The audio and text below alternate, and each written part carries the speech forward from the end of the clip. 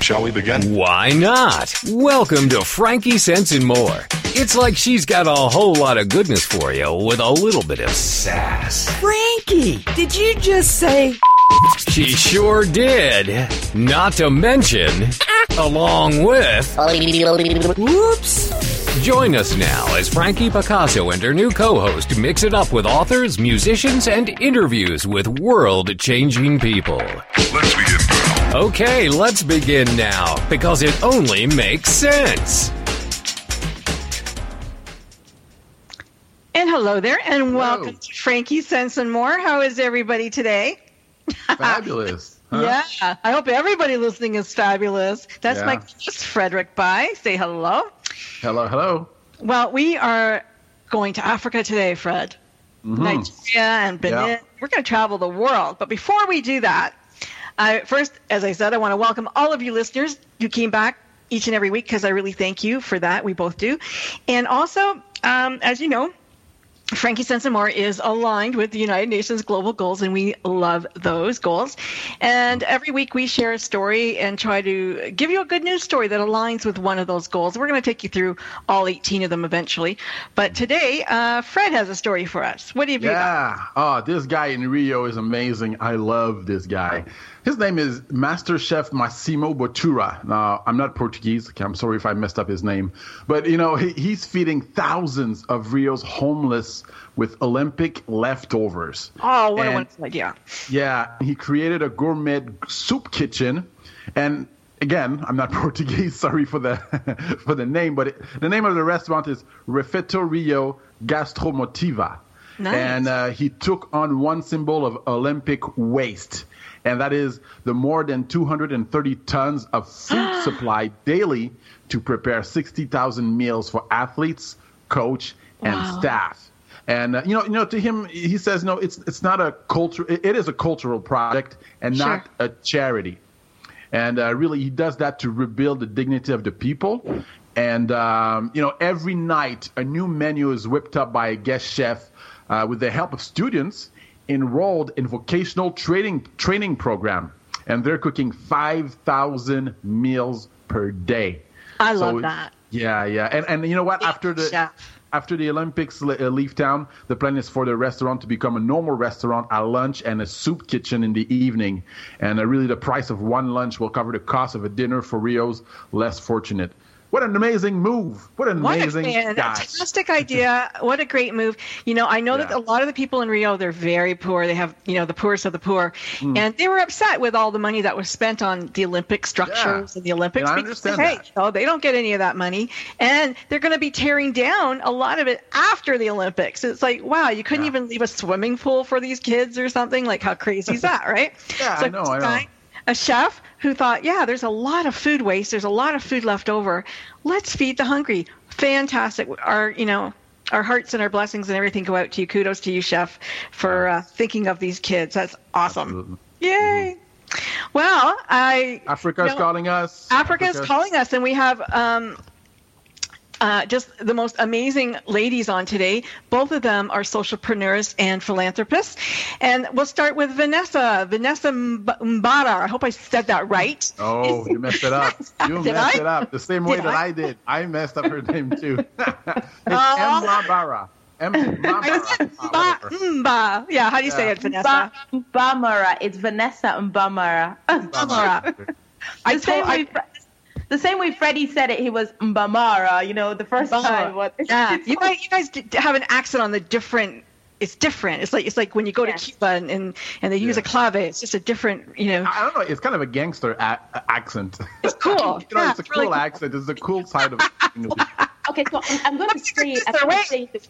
I'm going to say it the way it's said traditionally, because I'm actually using the accent. I'm changing it locally. You know, traditionally it's pronounced Mbamara. You know, that's Mbamara, yes. But, you know, staying here and everything, and we just call it Mbamara to make it easier for other people. So Vanessa Mbamara. She's Vanessa a Nigerian-born socialpreneur. She's the founder of Zetalion. It's a multi-armed organization that's dedicated to raising up women and children, regardless of where they're from. And the Zetalion Foundation it has 3 arms. One is a nonprofit. It's a humanitarian organization where they focus on women, girls, street kids, and orphans by bridging the gap between them and society. And I think you call that LAC. And that's the LAC. The EWD, which stands for Empowering Women with Digital, this arm, it recognizes the how women, can really contribute significantly to the economic growth and development in their society. And so it's businesses that they have tried to start, women entrepreneurs, that you help by teaching them how to leverage digital in today's world. And that is amazing. Now, you also have your own marketing company, and you help small and medium-sized companies leverage what they also do through digital services, regardless if they're women or not. Vanessa, I have to ask you, you are Nigerian-born, yet you took your business to the Republic of Benin. Why did you do that? Well, first of all, after I lost my mom in 2009, I just wanted a new start. I wanted to go somewhere else. So I moved all the way down to Republic of Benin, to start life afresh with my daughter, my siblings. And I would say I went through a lot in Benin. I went from living on the streets. At a point, I was homeless because, we couldn't afford to pay, rent. And, so I went through a lot. And while going through all of that, I stayed in an area where I actually saw these kids, their parents couldn't afford to send them to school. I saw life, So I just decided, I said to myself, if I was going to do something, or when I started something, I'd go back there. I'd start from there. It's an area called Champame, here in the Republic of Benin. So, I went through a lot here in this country. And so I feel that it doesn't really matter where you are. Even you don't have to, I don't have to go down to Nigeria to do this. I'm here, I see these people every day. I see everything they go through every day, so that was the reason why I decided to have this here in Cotonou. Vanessa, there's a fine line, I guess, really between homeless and having a home. And it doesn't take very much, does it? Sometimes, to go from one to the other. And you, like you mentioned that you lost your mom, and so you became an orphan, and you also were raising a child on your own. Yes. But you have these skills. Now, did the skills come before or after? Well, they came after. Oh, okay. Yeah, they came after because, sorry? No, go ahead. Okay. When I came down here, because my mom was not educated, so we went through a lot. It was really difficult trying to help her because, she didn't really have a lot of skills. She just knew how to sell and, make a little profit here and then. So after I gave birth, I was kind of scared because I didn't want to be like my mom. I wanted to be like her, the good qualities, but I didn't want to end up, a mom without no skills, no educational skills, nothing. So I had to go back to school. I forced myself. I was doing I was running 2 jobs and I was schooling at the same time. And after that, I had to learn other skills. But before then, I'd gone into IT school to just learn a bit, but it wasn't everything. So along the line, I just had to put myself into work, into learning every skill available to help me, just become someone tomorrow, which, I'm still in the process of. Hey, Vanessa, I interviewed you before, and tell us really the story about your childhood, because I think that's where your foundation really came from. Your story, you have a deep story. Tell us, tell us a little bit about it. Okay. Well, I'd like to say that, I had fun on Frederick's show. Yeah. that was my first, actually, and I was really nervous. But anyway, I got the hang of it. Yeah, thank you. Okay, so growing up... don't tell all of it, though. Wait, don't tell all of it. Because Vanessa is an author in a new book that's coming out. It's called I Bared My Chest. And so we want you to be teased by her story, but not hear all her story, because we want to go out and buy the book and hear what she has to say. Right, Vanessa? Yeah, right. Okay, so anyway, I went through a lot while growing up. First, I lost my dad pretty early. And so I was stuck with my mom. Well, not stuck, but I mean, I was actually stuck with my mom and my siblings. And I had to give up a lot. I had to sacrifice a lot because she taught me how to sacrifice a lot, how to just focus on, taking care of my own. So how many siblings? I had 3, 2 sisters and a brother. And you were the oldest? Yes, oldest. But actually, I mean, I came from an extended family. So my dad had 2 wives. My mom's the second. And from my mom's, we're 4. And then my siblings on the other side. So, but we didn't really have a close relationship. So when I say family, I just mean my siblings, my mom, that's just it. So while growing up, I had to make a lot of sacrifices because I just had to be with my mom. I was kind of like her support. And she didn't really have anyone by her side. So growing up, I saw the struggles of being a widow and not being educated, how she had to struggle through, running a business, managing a business. And then at the same time, while I lost my mom, it was just me and my siblings. Everyone relied on me. Everyone was looking to me for support. So I just had to find that strength. And so that led me to looking towards, working, having a group or a platform to work with these kids, because I know what it felt like to not have people to look up to, not have people to stand for you. And at the same time, my mom going through all of that, it kind of like helped, it kind of formed me and, gave me objectives. I didn't know then that these were things that I didn't know how it was going to help me today. But, going through all of that has helped me build what I really, really want. And you're doing such an amazing job of it. I just have, kudos to you for everything that you're doing. I love how you say, I'm a builder, and you help people become builders too. And so you have all these fantastic ideas that you're bringing to life. Why don't you, we're going to go to a commercial break in about a minute, so I don't want to get you into something really big. But you've got a few projects that we're going to talk about when we come back. Then you've got Project Back to School, Project Give Back 2016. We talked a little bit about the EWD, but we can talk a little bit more about that. And you started a new partnership with TWAY Media in Nigeria to also teach these women how to leverage the digital experience in today's world. So those are big, big things. But we're going to go to a commercial break. We are waiting also for Victoria Nakong. We're having a little bit of trouble getting her online, but we're going to find her. I know we will. Don't go anywhere, because when we come back, we've got these 2 ladies, and we're going to the movies today. Brent Marchand's here. It's the end of the month, so you don't want to miss that either. Stay tuned. Yay! We'll be right back.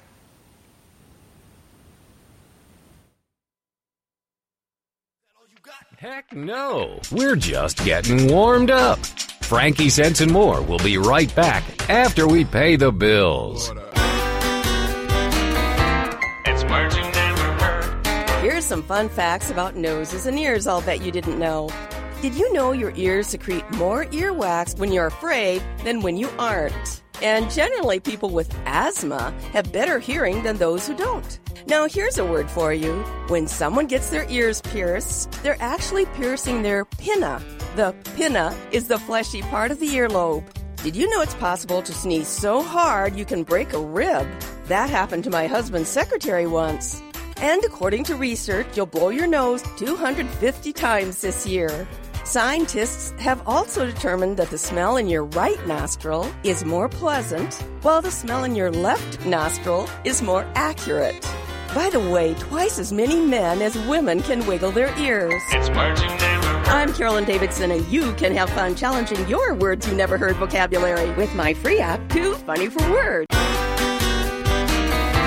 It's words you never heard. Recently, I was out having dinner in a restaurant with my family, when suddenly, for no apparent reason, the hostess started to lecture us about our behavior. She made us feel like real ninny-hammers, even though we hadn't done anything. Nevertheless, our hostess was sanctimonious as a cockalorum. That's an old Dutch word meaning someone who crows a lot. She must have been born a smell fungus. That's a person who loves to find fault with others. I really wanted to say something, but the old adage came to mind. Don't insult the alligator until after you've crossed the river. Once I went out with a group of people for sandwiches and coffee, when one person said to the waiter, "Make sure my coffee is in a clean cup." When the waiter returned, he asked, "Okay, which one of you gets the clean cup?" It's words you never heard. I'm Carolyn Davidson, and you can have fun challenging your words you never heard vocabulary with my new app, Too Funny for Words.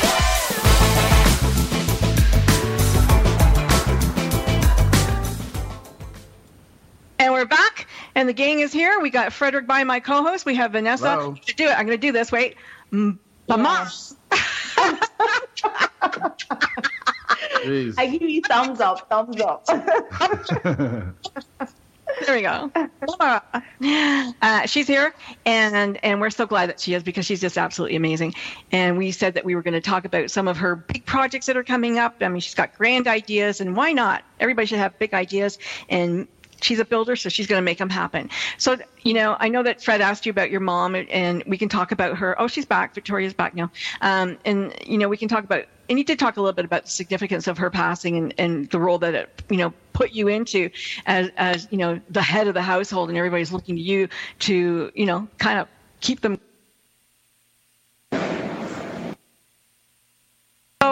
So, did you have big ideas when you were a little girl? Like, what did you think you would be when you grew up? While I was young, I wanted to be a medical doctor because at that time, I was sickly. I was really sickly. I was asthmatic, yeah. And my mom, sometimes it was difficult to take me to the hospital. And at the same time, she fell ill. She used to have high blood pressure. And so she had a lot of drugs she was taking. Sometimes it was really difficult to take her to the hospital because of the bills.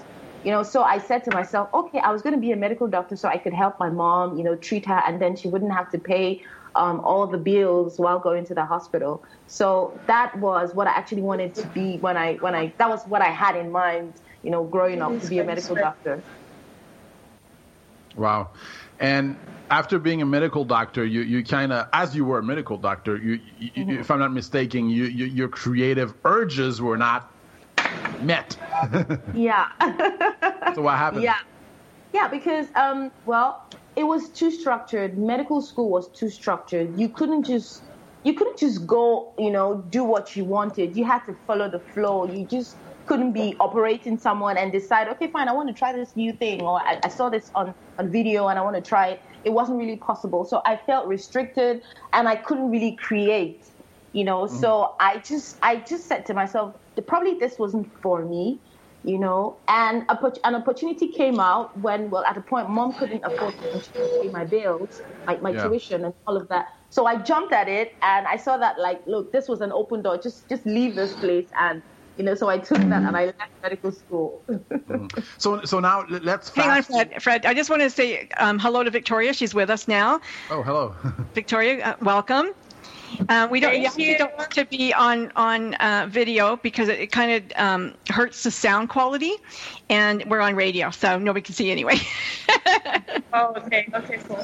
Thank you. And we're just going to finish up with Vanessa, and then we'll come and we'll talk to you for a few minutes, and then we'll all talk as a game. How's that? Okay, that's fine. Great. Thank you. So as I was saying, now let's fast forward. Okay, you kind of didn't do the medical thing. You kind of wanted to satisfy your creative urges type thing. Now let's fast forward to Project Give Back, because that's what you're about to do, right? In September. Yes. So no, Project Give Back is December. Okay. Actually, Project Give Back is in December on the 25th, on Christmas Day, actually.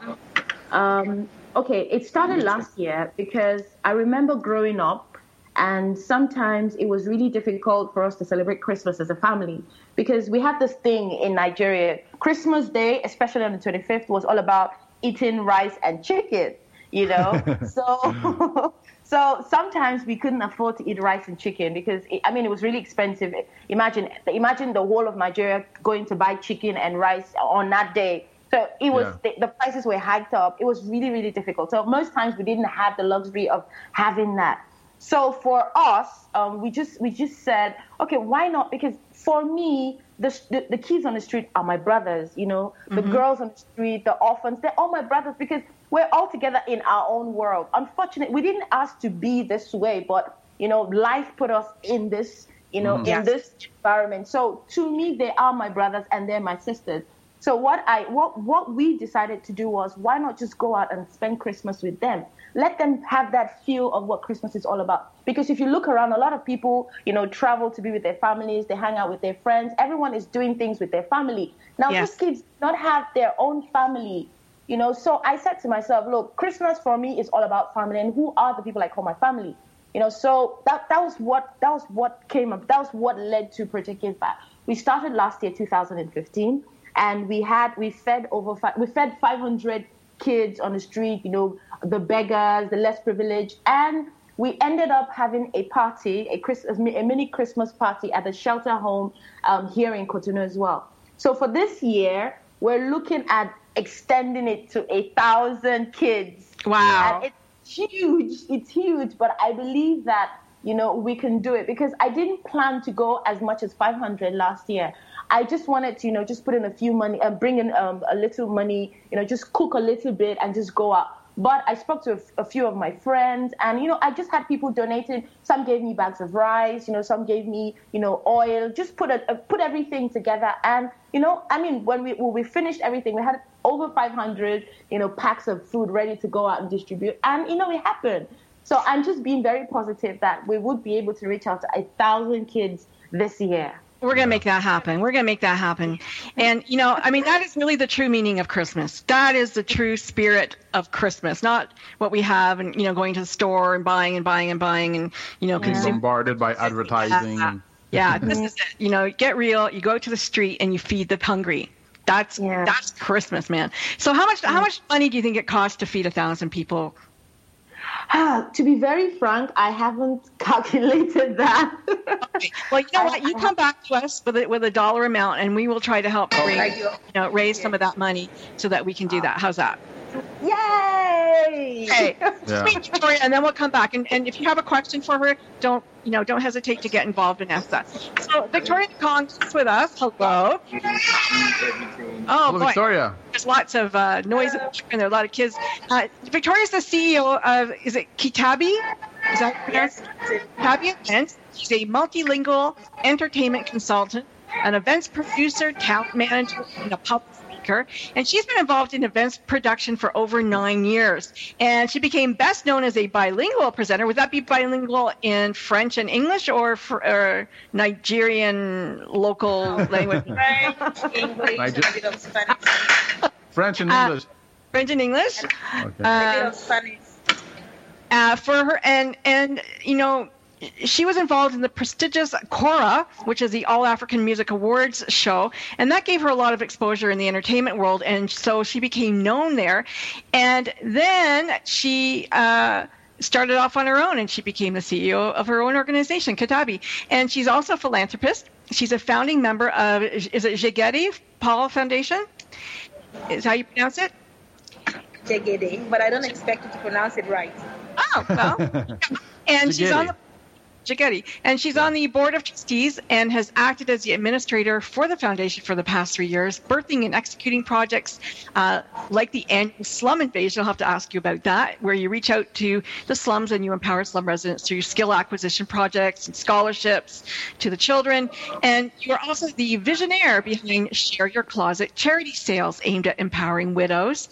And you also run the orphanage home and are the mother to the children at the Life Family Orphanage. Welcome, Vanessa. That's so great. I feel like you know me better than I know myself right now. Well, you've been responsible for starting the success of many a talented person in Nigeria, I have to say. So, what is that like for you knowing that? I didn't get the question. Can you come again, please? That you've been responsible for really, helping stars take off, helping people come to success. Yeah. You're the star maker, really, in Nigeria. So how does that feel for you to know that you were responsible for the success of all these people? It feels really good. It's for me, it's like the only payment I can get for the work that I do. I usually say that money will never do it for me. Like financial, we need the money, but finances will never do it for me. Success for me should be measured by how many lives you're able to touch positively. Right. So Right. It might seem like I'm working towards my own, it might seem like I'm helping people achieve their dreams, but in actual sense, I'm achieving my own dreams, because really, it's very rewarding. That's what I can say. It's very rewarding. You heard Vanessa talk about how she goes in her Christmas in the streets event with the chicken and the rice, and you say that you do the slum invasion. How is that similar? The things that you do? What do you do in your invasion? Are you still with us, Victoria? Oh, lost her. Did we lose her, Ben? I guess the network. It happens. Yeah. Sounds like she was in a mall or something, didn't it? Yeah. Maybe. Well, let's try All to right, get Vanessa. Yeah, we've still got Vanessa. We're cool with her. I want to know where Zetallion came from. You've got this, I love it. what's the Stallion name with a Zetallion? Z or a Z. Depends where you come from. Okay, it's Zetallion, coined from the stallion, the male horse. Yes. Now, the thing about it was, okay, the stallion, it's a strong horse. It's masculine, and it's a very strong horse. It has a lot of characteristics. I don't want to start mentioning them. But now the thing was, I look at everything I've been through. I look at, my responsibilities, because I was like the man of the house with my mom. She fell back, on me. She looked up to me for so many things. Even sometimes she wanted to make decisions. She had to wait till I was back, and then she would discuss it with me. So I felt like, the man of the house. And there's this thing where I'm from, traditionally, they usually say I'm my father's mother, so I was like, so I'm kind of like her in-law. It's just this traditional thing they usually say. So she really, really looked up to me for a lot of things.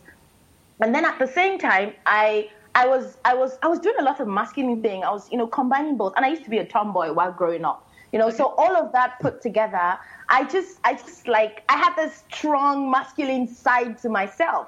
And looking through everything I've been to, I just felt like, look, it wasn't, I had to be this really strong girl, And then I was trying to look at, okay, what do I use to tag myself? What animal do I use? Or what figure, what item do I use? And then the stallion came. I researched on it, and I saw its characteristic. It was a leader. It was strong. It didn't like, it was creative. It didn't like to be boxed in. Like if you cage it, you put it in a place, it wants to break. It wants to be free. It wants to be left to explore, And so I said to myself, okay, stallion is masculine. I'm feminine. How do I change that to suit me? And, the Z came about. Nice. So the F to Z, so it's Zetallion. And I know that there is no other Zetallion in the whole world. So I'm unique. I'm strong. And, I'm unstoppable. So that is how the Zetallion came into what a great, okay, we're going to stop you. We're going to another commercial break, and we come back. That's a fantastic story. Zetallion. Cents and more. We'll be right back after we pay the bills. It's words you never heard. If you're like me, sometimes you have trouble choosing between being a couch potato or going out. Hey, it's a big decision for us scabberlatchers. A scabberlatcher or a ragabash is another word for a lazy person. Well, a couple from California seems to have solved the problem by inventing a motorized sofa. You may think they're just spinning their wheels, but people have spotted the couple cruising down the street on their drivable Davenport in West Los Angeles and Santa Monica. No word yet on the couple's identity, but a man claiming to be a relative said it's all well within the norm for his fun-loving cousin. I don't know if this Chesterfield on wheels is street legal, but either way, I think the police would have to put up quite a chase before they could couch him. It's words you never heard. I'm Carolyn Davidson, and you can have fun challenging your words you never heard vocabulary with my free app, Too Funny for Words. It's the Fitness Minute with fitness expert Annette Hammond. A common food myth is that bread will make you fat. The truth is quite the opposite. If you eat the right kinds of breads and other grains, you can actually lose weight. The fiber found in whole grain foods helps slow digestion, keeping you fuller longer. True whole grain bread products will have whole grain or whole wheat flour as the first ingredient. If you see anything else, it is not what you want to eat, even though it may say wheat. A study in the American Journal of Clinical Nutrition found that overweight people who acquired all of their grain servings from whole grains lost more belly fat than those who skipped the whole grains. You should still avoid refined grains like enriched flour, but a moderate amount of whole grain bread can be a great asset to a balanced diet. For the Fitness Minute, I'm Annette Hammond.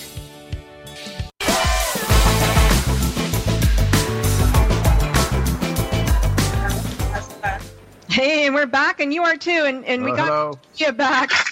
We finally got her back in Nigeria, and I don't know if she's on the move right now. She's going to look for a quieter spot. Hopefully she's with us. And Vanessa's still here, and Brent Marchand is going to show up in a bit to talk about the movies. But hey, let's talk to Victoria. You ready for us, Victoria? Yes, I am. Oh, perfect. Right. Yeah. So what do you have? What do you have on the go? Oh, I was asking you about the slums. What do you do with your slum invasion? How does that work? Basically, when we're going to launch the foundation, I said to myself, I didn't want to do one of those high-profile events where you invite all the people that have money. For me, it looks like a show. And the foundation was supposed to be tuned towards helping a certain category of people. So I thought to myself, we should go launch the foundation in an environment where those kind of people will have access to us. So that's how it started.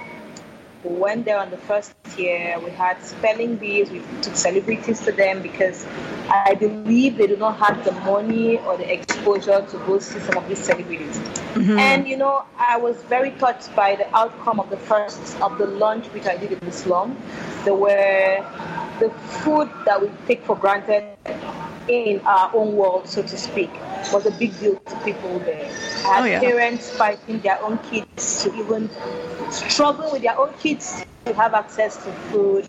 It was very emotional. So after that, I said to myself, I am not going to lose touch of these people who are also part of the movement. And so that's how Slum Invasion was birthed. How many people are living in the slums, population-wise, compared to those down, I think? Oh, trust me, the majority of the population is from the slums. Wow. That's pretty tough. In October 2015, you did a charity auction tag, Share Your Closet, and there were 30 widows present.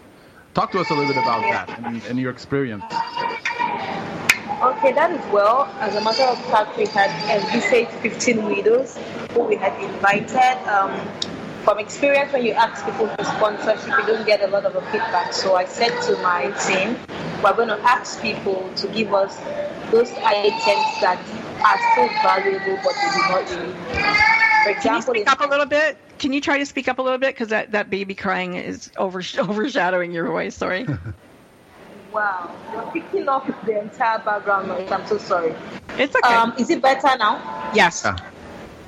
Okay, so I said we decided to reach out to people to pick up items from them that are valuable, that they do not really need anymore.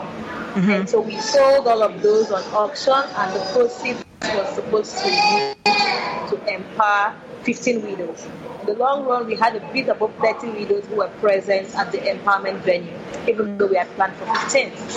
So we tried to share some of the items and some of the proceeds, and we looked at the short-term business plan with each of these widows of what they could do, what they could set up as a business with the little income that we're giving to them and the connection people give to them. And basically since then, we've been monitoring from time to time to see how the business is going. Okay. And how is it going? Are they functioning? Like they got a little bit on their feet? Are they able to carry on? A few of them, yes. A few of the others probably didn't stand the test of time. Mm-hmm. So we organized for small-scale counseling for them.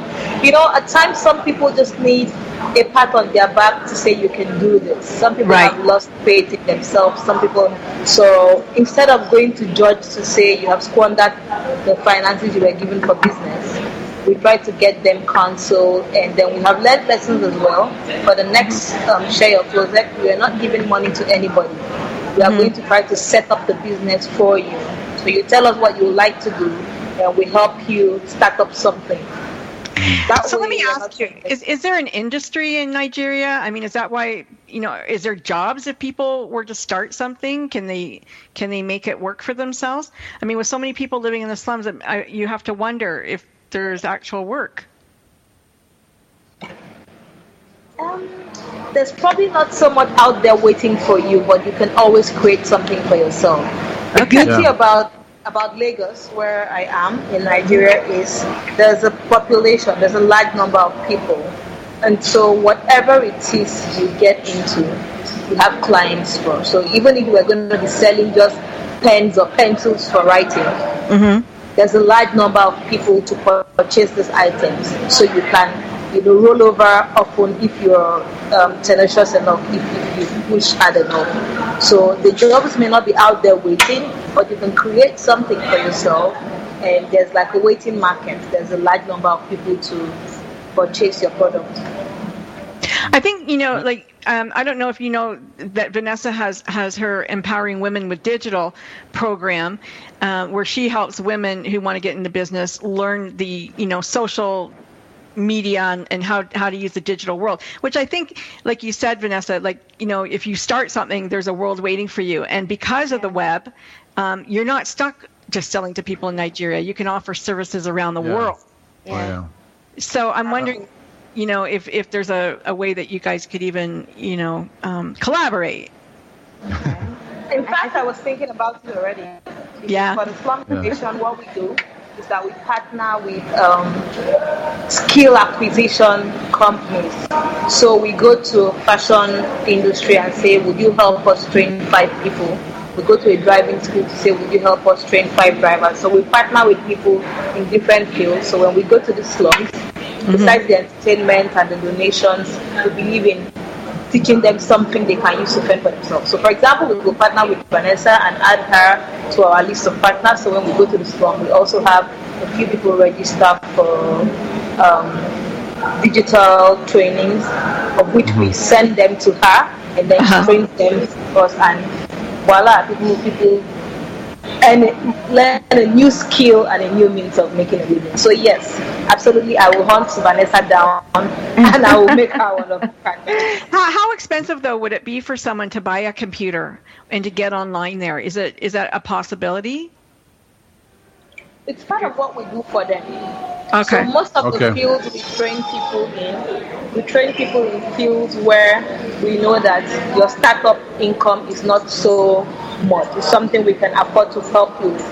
So if we will train a caterer, for example, we know that we can come up with small income for you to start a small pastry business, or we can hook you up with a hotel who needs an assistant caterer, and we can say, we can vouch for this person that she has learned and she can, take the role. So use... Briefly, what's the story behind the foundation? What's your story, Victoria? Why did you start this? Because most foundations, they're started because someone has some kind of a story, something that bothers them, a pain, something that, you know what I mean? What's your story, Victoria? For me, it's 2 things. From an early age, I was looking for a meaning to life. I knew there had to be something more than just going out and earning money and coming back home. I wanted to find that something, and I was quick to realize that I got my groove from making other people happy, from solving people's problems. So I sort of fine-tuned it and realized that I wanted to run a charity. I had different ideas of what it should be. I wanted to run like an open kitchen where people could come and get free food, for example. But then something tragic happened along the line in my life. I lost my older sister. We were very close, and I'm sorry. Felt like I lost everything at that time. Life lost the meaning. I couldn't give myself to work. I literally threw out all my jewelry and everything that looked like it was draining my life. And besides losing her though, we couldn't get across to the husband and the kids for a very long time. So there was a need to do something. Yeah. Let me ask you this, because, here in America, if you lose your sister, you go to a psychologist, you go to a social worker. When there's a tragedy, you go to a specialist. It's not the same in Nigeria or Benin, right? No. What happens? What happens when you get a tragedy? You just go to God, you get on your knees and you pray. Right? It's different for different people. People around here are not very open to going to the psychiatrist or psychologist here. But incidentally, in my case, I had to see one. I Oh, really? Had to cut a psychologist for about a month because he wasn't getting better after the first 2 years. You come out looking strong to the world. You come out with a smile. But I know what happens to me when I'm back in my closet alone. I'm crying, I'm beating myself, and also, I literally had to go through that process, and it helped a lot. Change happens best in chaos, I think. One of the things that I just wanted to just mention one thing, Fred. One of the things that they do here, the ladies do here, is we have a store like My Sister's Closet, where instead of giving, they donate clothing, so suits that these ladies can wear to a job interview, or clothing that they can.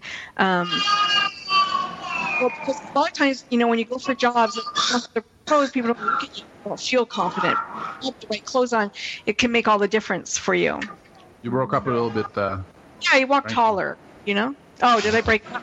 Yeah, you just walk taller, and when so that's one thing. I don't know if you guys are having something like that, or maybe you already do have something like that, where people donate the clothes to those that are looking for work. Again, around here, people are not even so open to donating their clothes. There's a lot of beliefs about what people do with your personal belongings. So true, very true. You need to convince people, you need to enlighten people a lot. But like I said, for Share Your Closet, we got a number of people who eventually agreed to send in clothes. And the ones who didn't want to would say to you, I don't know who's going to be wearing my clothes. I can't give them out, but I'll give you some money. And do what you want with it. So a few people, rather than giving their clothes, that's a different attitude. Yeah. Wow. Yeah. And there's this idea, there's this thing about, Africa in general.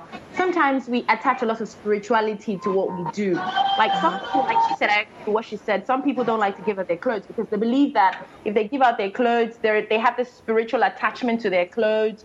So when someone else wears it, they don't know what the person's going to do with their clothes, or they could do a spiritual thing and it could affect them. So a lot of people do not really like to give out personal things and properly worn. It's just a mentality over here. Yeah. Right. Yeah. I see. Interesting.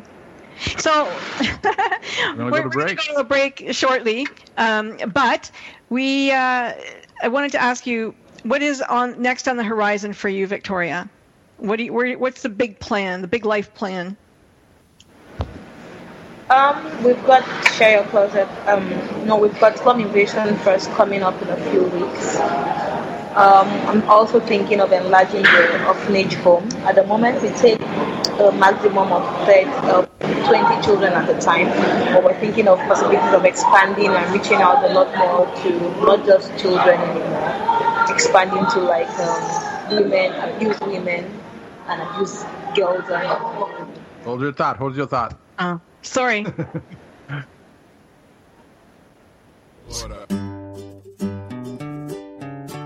Close your eyes and imagine living your life without limits. Where would you go? Who would you meet? What would you do? During an Uncover Your Hidden Genius session, you will discover what's keeping you from living your life with purpose, passion, and fulfillment of your potential. You'll get a clear vision of the steps you need to take to uncover your hidden genius so that you can live a life without limits. Sessions can be done over the phone, Skype, or in person. Find out more at www.joycebufordempowers.com or by calling 903-287-0747. This is the TogiNet Radio Network, radio with a cutting edge. It's words you never heard. A few years ago, some fishermen off the coast of Italy discovered some pottery along with fish in their nets. Divers were called out and discovered an ancient Roman ship whose galley, or caboose, a nautical term for kitchen, was extremely intact. Some of the food uncovered on board was pickled fish, wine, oil, and grain used to make the ship's biscuits, otherwise known as dandy funks. It is thought the 2,000-year-old boat was probably on its way to Spain when it sunk and was covered by layers of mud, baggy wrinkles and all. Baggy wrinkles are another name for the ship's ropes. The mud protected the ship from wear, explaining why the leftover food on board was still in such good condition. We land lovers may not be familiar with leftovers on the sea, but we are familiar with leftovers in our kitchen. It's Merging Never Heard. I'm Carolyn Davidson, and you can have fun challenging your words you never heard vocabulary with my free app, Too Funny for Words.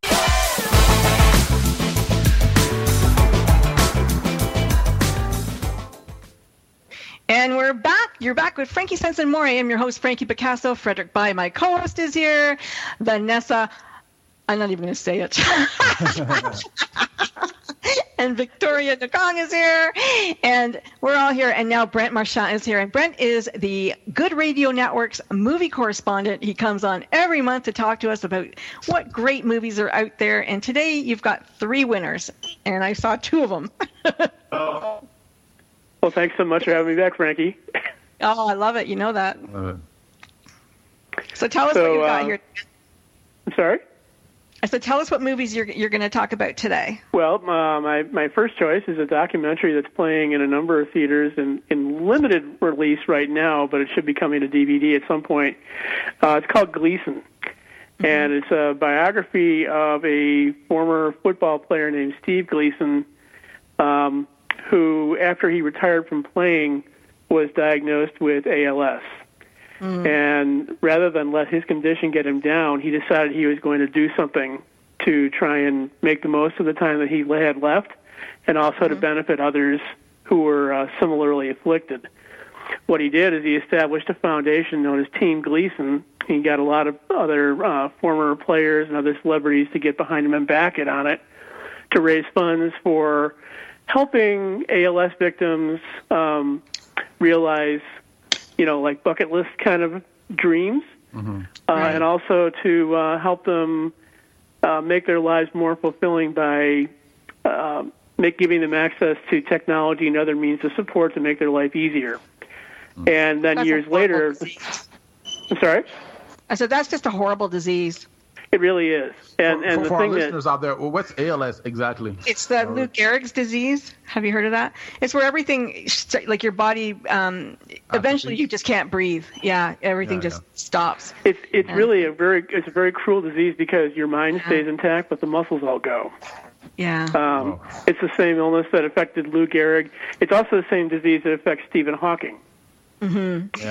Okay. But it's in Gleason's case. In Gleason's case, he decided to establish this foundation, and years later, it also went on to start raising funds for ALS research. It was the organization that was behind the Ice Bucket Challenge that was so popular about a year ago. Right. Yeah. So he really, the film is it's very interesting in the fact that it provides a very graphic depiction of what happens to him. Because it starts out not long after he's first diagnosed and then carries on to the point where he's wheelchair-bound and can't speak anymore and so forth. Shows what it does to him physically, shows what it does to his marriage and so forth. But it also indicates, that he's not going to let this deter him from living his life as fully as possible, helping others, becoming a father. Didn't he go trekking in the mountains in a wheelchair or something? Yeah, he went trekking to the mountains in Alaska. He went skydiving.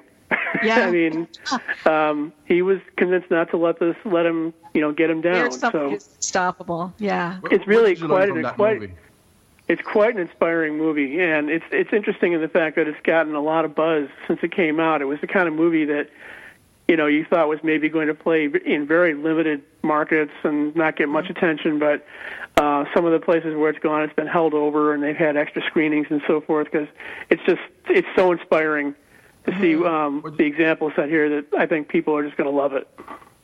What did you learn about it? What did you learn in that movie? What did it teach you about life? You know what I mean? Never give up. It's something that it's something that we hear all the time, but rarely do you get to see such a vivid example as what's presented in this film.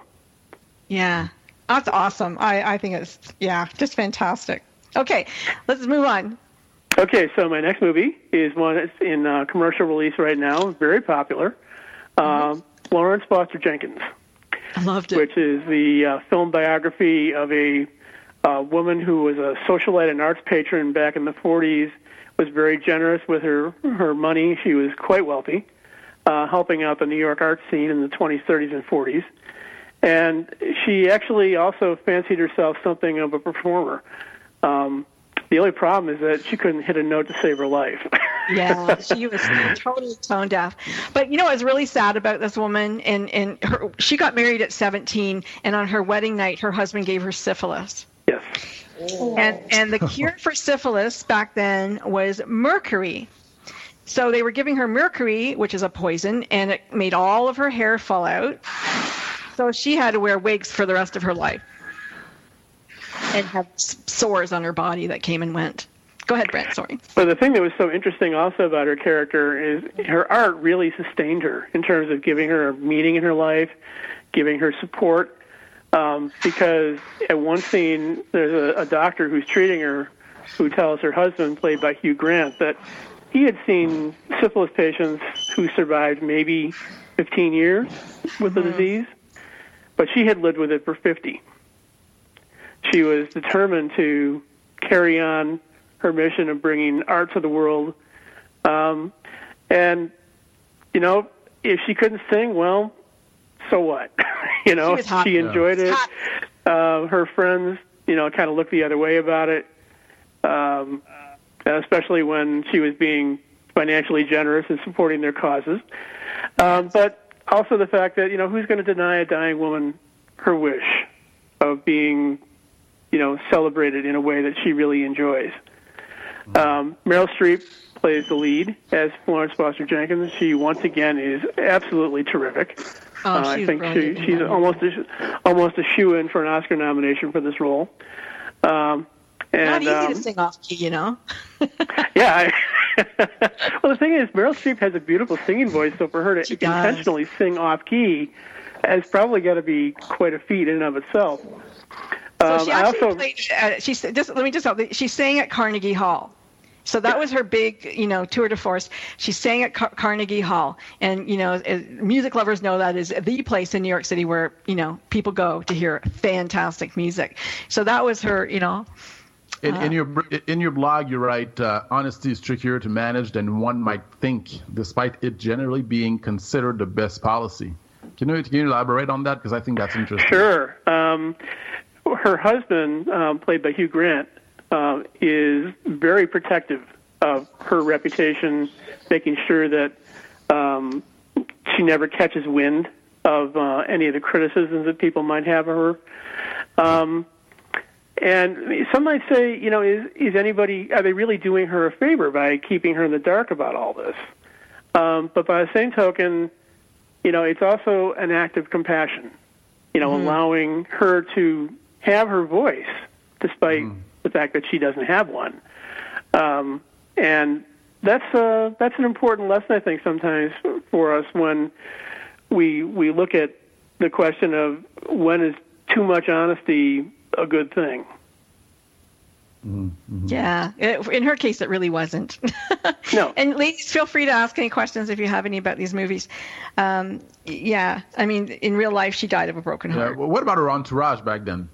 You know, when they find out, or when. Her husband kind of picked people off to not to, you know, be supportive of her. It was invitation-only audiences usually, so that she never caught wind that they joined themselves. Yeah, her entourage really had her back. I mean, she was really, totally in the dark that anybody would have possibly thought that she couldn't sing. But she could play piano.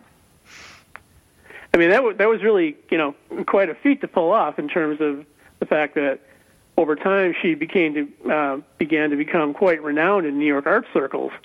How do you keep the lid on this as long as you did? And that was really quite a tribute to what her husband's role did. Yeah, that's a love story, really. I mean, he had a girlfriend and everything, but that was a love story. He really, you know, there was a great love that he had, I think, for her to do that for that many years. Like, that's pretty amazing. And it's fun that these kinds of movies are really selling now. You know what I mean? Like, you mentioned that they're in theaters and stuff like that because, I don't know, usually stuff with meaning, you know, usually the stuff that is mindless sells a lot, you know what I mean? These movies and all that stuff. And it's fun to know that these kinds of movies are out there and they're selling.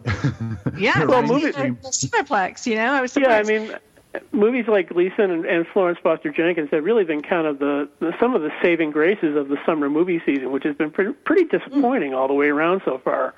Usually it's a time of year when you have all the big budget action adventure releases and so forth, and you get, your summertime thrill rides and so forth. And this year they just haven't been there. Those movies really haven't been coming through. So it's been nice to see that these so-called little artsy films have been stepping up to the plate and giving avid movie fans something really, worthwhile to look forward to. Vanessa, Victoria, I'm just wondering, like, when you do you go to the movies in Africa, in Nigeria and Benin? And if you do, is it local talent, or do you see things from USA? Personally, I don't even have the movies a lot here. No, but the cinema culture around here in Nigeria is well developed. Yeah, people go to the movies, and then there's a lot of foreign movies out here. People prefer to watch foreign movies than even our local movies. It's really funny. How much does it cost you to go to the movies there? There are two prices, weekend and weekdays, but in all, it's very few dollars. It would be about $10 or less. It's like here. And do you have not like here? And do you have like treats? Do you eat popcorn there? That's very popular. Yeah, of course. There's complimentary popcorn and drink in some packages. You know what it costs here to go to a movie for two people and have popcorn? $40. Whoa. Okay. In Toronto, maybe. Montreal, Montreal is less than that, I would say. Wow. Yeah, it costs us like $40 a weekend. Toronto is just a very expensive place. Yeah, in Canada. Well, even where I live outside the city. But okay, Brent, sorry. Remember. No problem. And my last movie is called Remember, which is available on DVD, Blu-ray, and video on demand. It's a Canadian film that came out earlier this year in very limited release and also played at some film festivals. And it's very quietly been developing some buzz as people are beginning to discover it. I don't want to give away too much about it because it's a very suspenseful, it's a beautiful movie. But Christopher Plummer is a lead actor. Yeah, it stars Martin Landau and Christopher Plummer as a pair of octogenarians who managed to survive Auschwitz. Oh my gosh, we're running out. We've got a minute left. left. I'm so sorry. Yeah, no problem. Well, we can't give away the plot anyway because if you did, they survived Auschwitz, and then life goes on. You have to read the important thing to remember about the movie is it explores the question of when does justice become vengeance. Yes. Okay, we need you guys to go to www.ztalian.com, and also we need you to visit our friend Victoria at www.qtaby.events.com. So QTABY events.com. Thank you, ladies, so much for coming to us via Nigeria and West Africa and Benin. And Brent, thank you so much for coming. Thank you, guys. Thank you. My pleasure. Thanks, Frankie. Hey, everybody. We appreciate you. Thank you so much. Bye, Frederick. Bye, Victoria. Bye, Vanessa. Bye. All right, bye, Brent. Thank you, Ben. This is Ben's last show with us. Clapping for Ben. Thank you for being my producer for the last little while. We'll miss you. Bye, everybody. Bye, guys. She, now you be the one way to turn my world.